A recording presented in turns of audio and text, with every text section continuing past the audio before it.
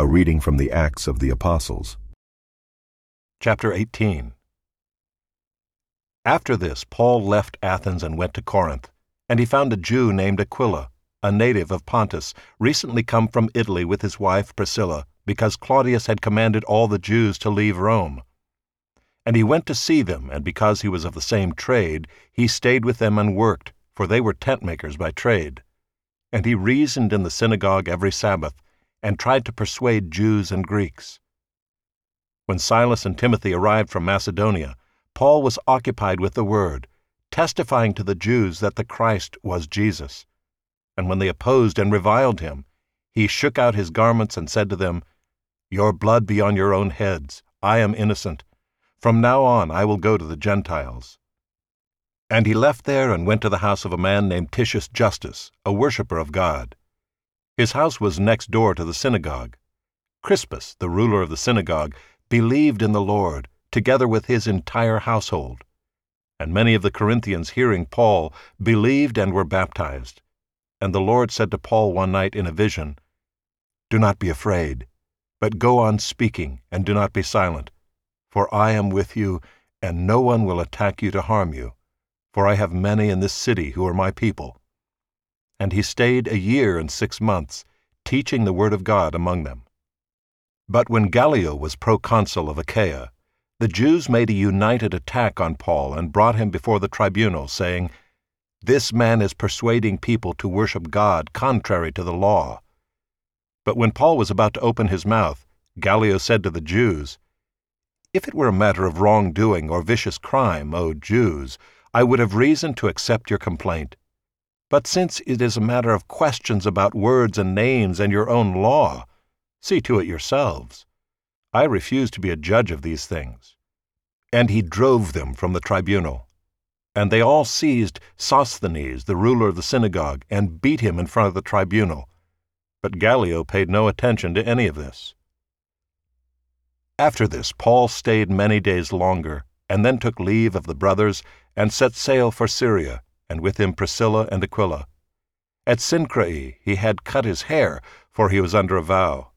And they came to Ephesus, and he left them there, but he himself went into the synagogue and reasoned with the Jews. When they asked him to stay for a longer period, he declined. But on taking leave of them, he said, "I will return to you if God wills." And he set sail from Ephesus. When he had landed at Caesarea, he went up and greeted the church, and then went down to Antioch. After spending some time there, he departed and went from one place to the next, through the region of Galatia and Phrygia, strengthening all the disciples. Now a Jew named Apollos, a native of Alexandria, came to Ephesus. He was an eloquent man, competent in the Scriptures. He had been instructed in the way of the Lord, and being fervent in spirit, he spoke and taught accurately the things concerning Jesus, though he knew only the baptism of John. He began to speak boldly in the synagogue, but when Priscilla and Aquila heard him, they took him aside and explained to him the way of God more accurately. And when he wished to cross to Achaia, the brothers encouraged him and wrote to the disciples to welcome him. When he arrived, he greatly helped those who through grace had believed, for he powerfully refuted the Jews in public, showing by the Scriptures that the Christ was Jesus.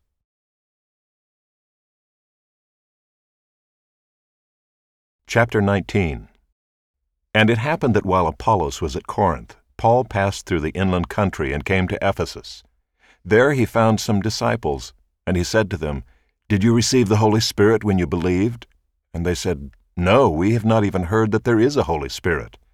And he said, "Into what then were you baptized?" They said, "Into John's baptism." And Paul said, "John baptized with a baptism of repentance, telling the people to believe in the one who was to come after him, that is, Jesus." On hearing this, they were baptized in the name of the Lord Jesus. And when Paul had laid his hands on them, the Holy Spirit came on them, and they began speaking in tongues and prophesying. There were about 12 men in all.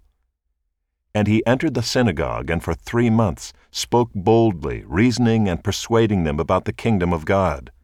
But when some became stubborn and continued in unbelief, speaking evil of the way before the congregation, he withdrew from them and took the disciples with him, reasoning daily in the hall of Tyrannus.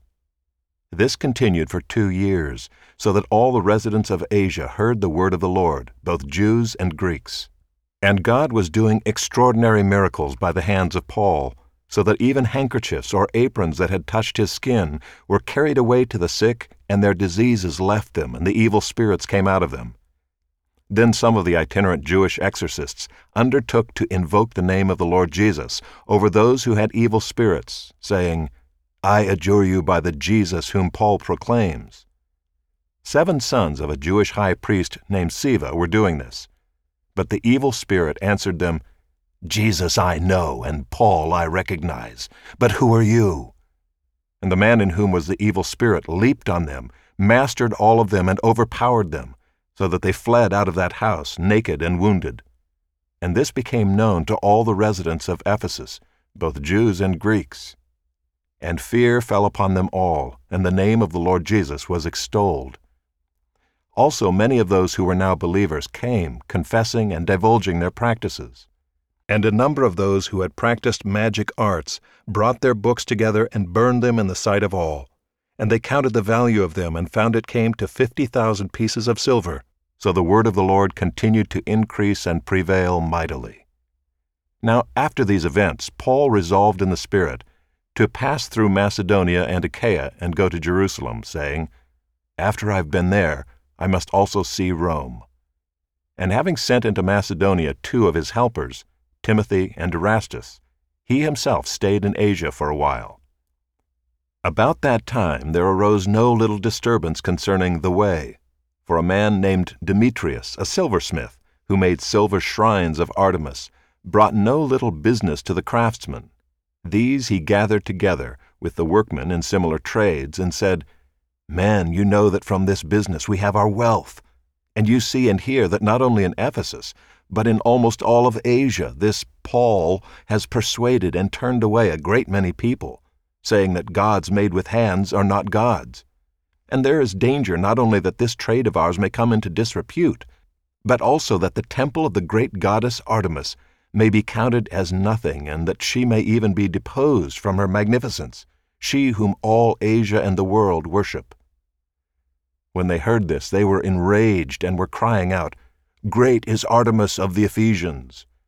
So the city was filled with the confusion, and they rushed together into the theater, dragging with them Gaius and Aristarchus, Macedonians who were Paul's companions in travel.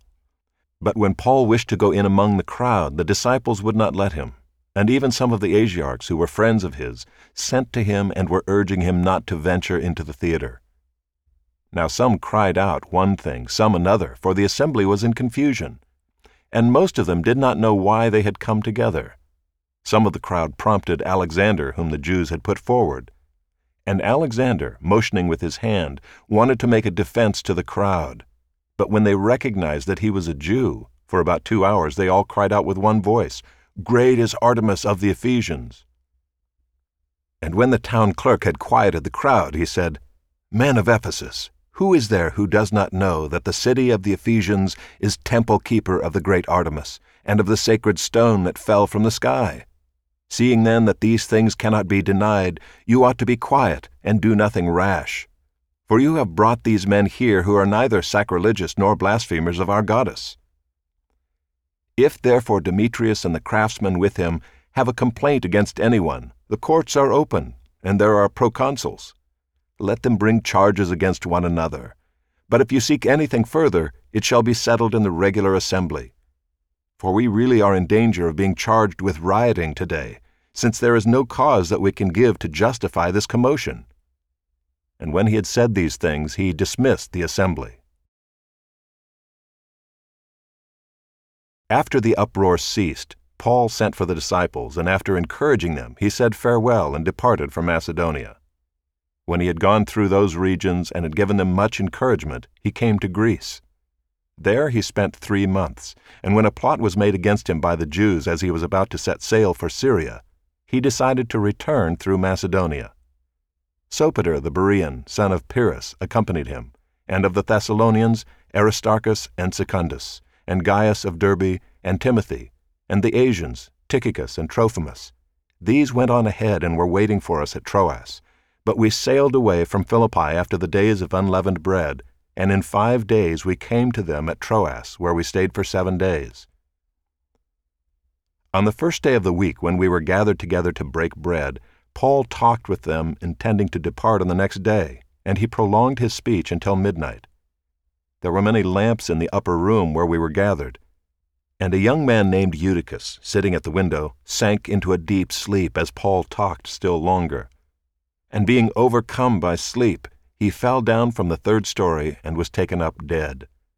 But Paul went down and bent over him, and taking him in his arms said, "Do not be alarmed, for his life is in him." And when Paul had gone up and had broken bread and eaten, he conversed with them a long while until daybreak, and so departed. And they took the youth away alive, and were not a little comforted. But going ahead to the ship, we set sail for Assos, intending to take Paul aboard there, for so he had arranged, intending himself to go by land.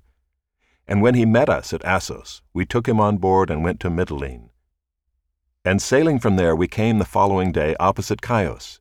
The next day we touched at Samos, and the day after that we went to Miletus. For Paul had decided to sail past Ephesus so that he might not have to spend time in Asia, for he was hastening to be at Jerusalem, if possible, on the day of Pentecost. Now from Miletus he sent to Ephesus and called the elders of the church to come to him. And when they came to him, he said to them, "You yourselves know how I lived among you the whole time from the first day that I set foot in Asia, serving the Lord with all humility and with tears and with trials that happened to me through the plots of the Jews. How I did not shrink from declaring to you anything that was profitable, and teaching you in public and from house to house, testifying both to Jews and to Greeks of repentance toward God and of faith in our Lord Jesus Christ. And now, behold, I am going to Jerusalem, constrained by the Spirit, not knowing what will happen to me there, except that the Holy Spirit testifies to me in every city that imprisonment and afflictions await me. But I do not account my life of any value, nor as precious to myself, if only I may finish my course and the ministry that I received from the Lord Jesus, to testify to the gospel of the grace of God. And now, behold, I know that none of you, among whom I have gone about proclaiming the kingdom, will see my face again. Therefore I testify to you this day that I am innocent of the blood of all, for I did not shrink from declaring to you the whole counsel of God. Pay careful attention to yourselves and to all the flock, in which the Holy Spirit has made you overseers, to care for the church of God, which he obtained with his own blood. I know that after my departure fierce wolves will come in among you, not sparing the flock, and from among your own selves will arise men speaking twisted things, to draw away the disciples after them. Therefore be alert, remembering that for 3 years I did not cease night or day to admonish everyone with tears. And now I commend you to God and to the word of his grace, which is able to build you up and to give you the inheritance among all those who are sanctified. I coveted no one's silver or gold or apparel. You yourselves know that these hands ministered to my necessities and to those who were with me. In all things I have shown you that by working hard in this way, we must help the weak and remember the words of the Lord Jesus, how he himself said, "It is more blessed to give than to receive." And when he had said these things, he knelt down and prayed with them all. And there was much weeping on the part of all. They embraced Paul and kissed him, being sorrowful most of all because of the word he had spoken, that they would not see his face again. And they accompanied him to the ship.